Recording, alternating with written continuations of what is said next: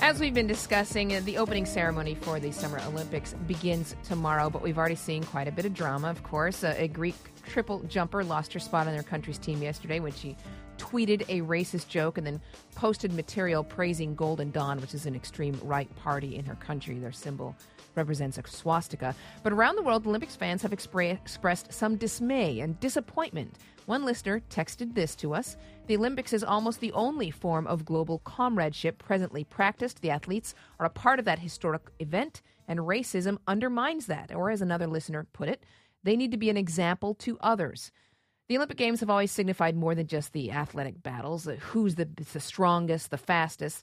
The International Olympic Committee lists striving to place sport at the service of humanity and thereby promote peace as its top priority. Have proved that we can do something to contribute to the mutual understanding of the world. What we have in common and not what our differences are. If we can all come together, it'll be for a better world. Unfortunately, history tells us a very different story. Take, for example, the 1972 Munich Olympics. That's when 11 Israeli Olympians were murdered by Palestinian terrorists, and the Games went on after a day of mourning. Or even the IOC's decision to award the 2008 Summer Olympics to Beijing, despite China's atrocious human rights record. So what exactly does the Olympics symbolize, and what does it mean? World peace? Common humanity?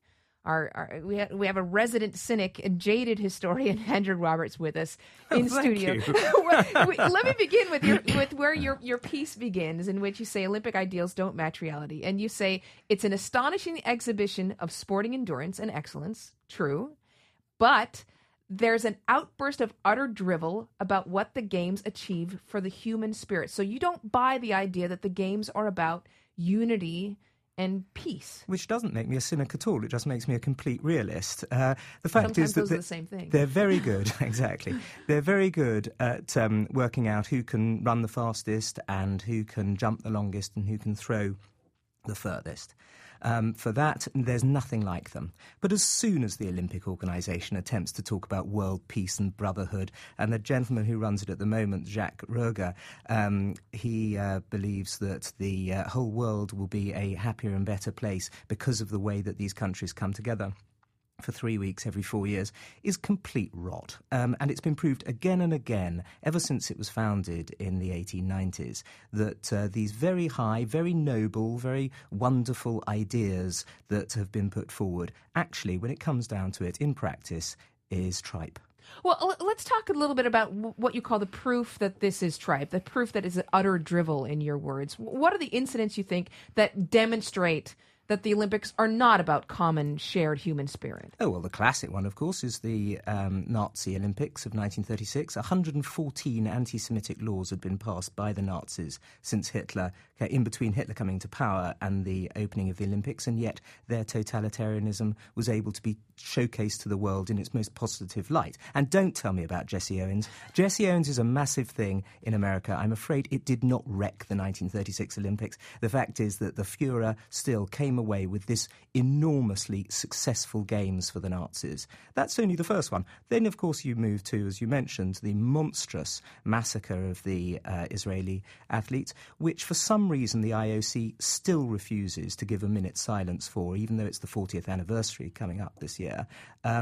Then you have the fact that between 1952 and the year 2001, both of the IOC presidents were anti-Semites, were pretty monstrous racists, and in the case of one of them, Juan Samaranch, was an out-and-out fascist. And these people also, of course, at that time allowed the totalitarian nations such as Russia and in 2008 China also to showcase themselves in the most just presenting themselves in the most positive way to the world.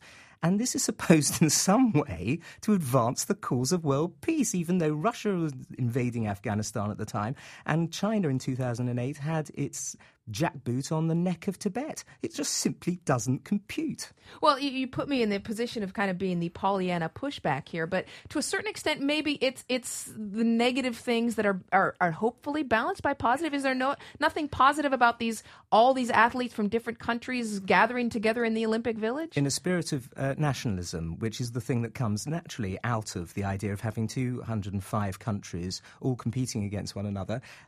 Look, it is wonderful when it comes to the sport, but please, why try to mix up politics with sport? The Olympic Committee says it constantly is against mixing up politics with sport, and then it comes out with these completely Pollyanna-ish, as you say, claims about world peace. Well, but it's great for Visa and McDonald's. But but if you're presenting those as the driving forces behind world peace, then absolutely. But I guess the alternative, of course, is just for them to be raw, physical competitions in which one person says, we won, you lost, ha ha ha. Actually, the ideal thing, of course, would not to have nations at all, to have individual athletes coming out, the best in the world coming out. They can all get their sponsorship now. Why do they have to march behind flags? The fact is that back in the 1890s, people really did have these, your word, Pollyanna-ish views about how this was going to save the world. It simply wasn't. We know it hasn't.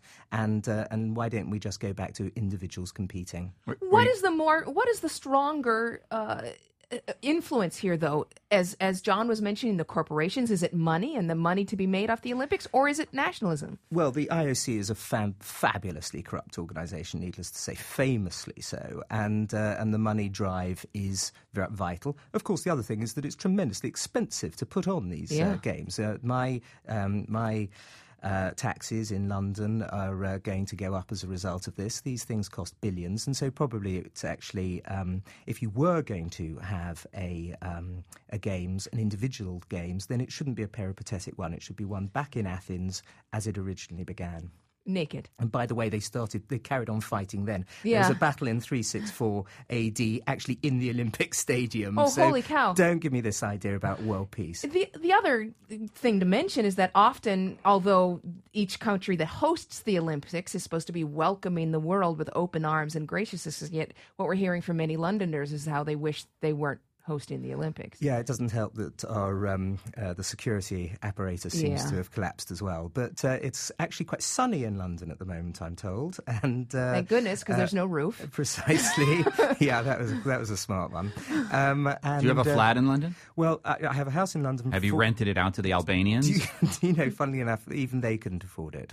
But the fact is that it's rained in London for every day but 5 since March, and now the sun has come out, so with any luck we'll be okay. But there's no path forward, do you think, for the Olympics to kind of restore this idea that they're a pure amateur, simply a astonishing display of what the human body is capable of? Can we ever get back to that? Yes, we can, but we need to denationalise it, and we certainly need to stop talking rubbish about world peace. Let's just concentrate on the sport. That's what the Olympics are all about. That's what they were about, and that's what they should be about. And I think probably the incident with the North Korean soccer players demonstrates that. This is a classic example. I mean, any country which had any sense of humour and also confidence in its identity would roar with laughter at that. Anybody should find that funny. With North Korea, of course, it'll probably be a hanging offence.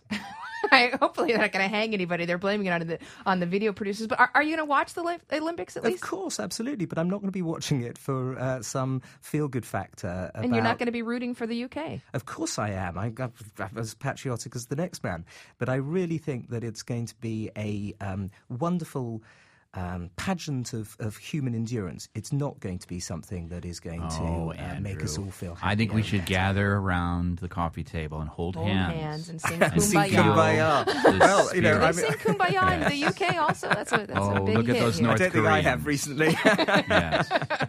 Andrew Roberts is a historian, author of most recently of The Storm of War, A New History of the Second World War, and has written a piece called Olympic Ideals Don't Match Reality for the Wall Street Journal. Thanks so much. Thank you.